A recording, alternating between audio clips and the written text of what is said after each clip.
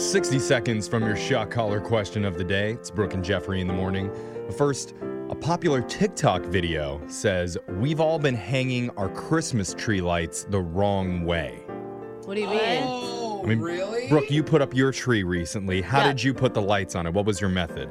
With my hands? Like, I don't understand. Like, how do you string them? Do you go like around all the way up to the no, top? I go. Start at the top. No, because my tree sits against the wall, so I go bottom, wall, back and forth, back and forth. Back and Oh, you forth. string it Back and zigzag forth. side to Back- side. Yeah, zigzag up and down. So the back of your tree has no lights? Well, I go almost to the back. Like, it looks like there's enough lights Okay. back When there. my family does it, we just go around and Me around too. from Yeah. the bottom all the way to the Yeah. top. Right. Me Well, too. there's an expert who's been decorating trees for years. She does trees for like department stores and heads of state. Oh, Okay. the fancy Whoa, that's a tree. lot So of that's work. like her job. She Yeah. says the vertical zigzag method Oh, vertical. is the optimal way to string lights on your tree. You That- start at the bottom, then go What? straight up to the top, and then zag back down to the bottom until the entire front of the like tree is filled. pinstripes? Like up and But down? Yeah, up and Right. down. Let's look Yeah. at I it. need a video. I Yeah. need a visualization I'm Googling here. it. She says going vertical allows lights to sit closer to the tips of the branches for maximum sparkle. Plus, you won't waste as many unseen lights around the back of the tree. And apparently, this is how they do it on the Rockefeller Center tree. So I've got the zigzag right. I'm Yeah. a zigzag Yeah. type of lady. You just That's have to go up impressive. and Yeah, down. you're already Thanks. halfway there. They're so much harder to take down if you go all the way around the tree, you guys. Yeah. That's what we do. I don't know. We don't think twice about it as a family. There's a lot of people that have to go and undecorate, then redecorate Yeah. their trees. Yeah. Good that are idea. listening right Get now. to it. While you do that, we're going to get into the shot caller question of the day. We have a bucket full of names. We're going to draw one out, see who gets asked a trivia question. If you get the answer wrong, your punishment is to be shocked while singing a song. So text into 78592 and tell us what song you want to hear. Brooke's drawing a name out because she had the shot caller last. Who'd you get, Brooke? I got Alexis Toasted Lushy Pants Fuller. What? These nicknames are getting more and more interesting. Toasted Lushy Pants. No, I like the word lushy. Yeah. it's- All right, Sounds a Lushy little Pants is dirty. putting a shot collar on. While that happens, Digital Jake, please read us a shot collar question of the day. It's time for another lesson on why we do some of our weird little routines around the holidays. And today I'm going to describe the origins of a common holiday practice, and you have to let me know what tradition I'm describing. Oh, I like this one. In the Middle Ages, this tradition became especially popular. With limited resources or outlets for artistic expression, this holiday activity fit the bill for a way to celebrate the joy of the season in a creative way. History tells us even the great Michelangelo participated in this tradition during his time in Italy. Wow. What seasonal activity am I talking about? Okay, Michelangelo is Italian. It's cooking. What? Like cookies? Like you think Michelangelo made some No, Christmas cookies? I'm talking about cooking but- in general. All right, but I like the cookies idea. I'm gonna. Spaghetti, the traditional Christmas. A Christmas spaghetti. Okay. Okay, come on, guys. I mean, I would think since he is a famous Renaissance artist, that he would be doing something with decorations. True, he's got a That's not artist where in- Paint?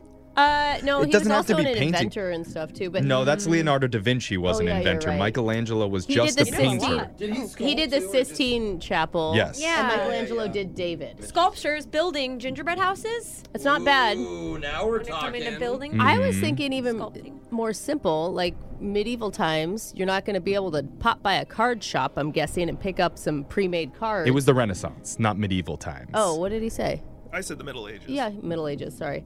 Okay. It was the Renaissance. Yeah, whatever. Anyway. Okay, Jeff. Sorry, Jeff. In the Middle Ages, you can't go to a card shop and pick up a card. Yeah. So I'm thinking that he was that's where card exchanges came from. You I had to- like it. You had to I like like that draw too. it. I make like it. that answer. Let's hear the question one more time. This tradition was very popular in the Middle Ages as a cheap way to artistically express yourself and your joy for the season. Michelangelo even got in on this activity during the Middle Ages in Italy, or the Renaissance, Jeff. Yes, however you want to put it. yeah. Please tell me what Christmas tradition I'm describing.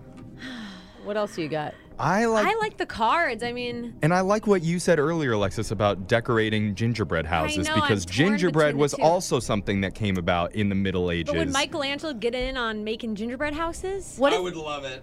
what if it was something even, I mean, I just keep thinking more simple, like wrapping Christmas presents. You know, like Oh, that's a creative decorative. outlet, and It's you're art, right? you're using decorative paper and ribbons and bows. I usually just throw mine in a grocery bag and call it Yeah. good. That is a cheap way. Again, I like that one too. But can you imagine the first present ever? So you give it to someone, they're like, "What's in the box?" all And you're like, wrapped "You and have pretty. to destroy it." Like, I don't want to destroy it. Like, no, I'm going to take the paper Yeah. off, and then it's a gift inside. I like that one. Why do you always sound like Mario from the movie? Hey, look, That you was a got me a thir- pasta maker. That was a 14th century Italian accent, For clearly. some reason, I don't ever imagine Michelangelo talking that way. I don't know. Hey, you guys want to go paint a Sistina Chapel or what? Yeah. Sure. No? Okay. All right, I'm torn between wrapping paper And or cards. cards.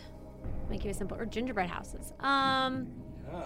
All right, I'm gonna stick with my original idea of gingerbread houses. Is what they started making. While the first recorded appearance of this activity was in 1380, this Wow. practice might have been around as long as there have been people on Earth. Michelangelo was even commissioned to make one of these for the ruler of Florence. Now it's seen all over the world where you're lucky enough to get heavy snow, heavy enough for you to roll up, sculpt, and assemble a snowman. A snowman. Oh. Wow. He was Michelangelo was commissioned to do a snowman. For the ruler of Florence at the time. That's amazing. It was like Michelangelo's David was like a snowman. Except at it first. melted. Yeah. Oh, wow. Okay. Well, we didn't get it right. Interesting. Somebody wanted to hear you sing Frosty the Snowman. Hey.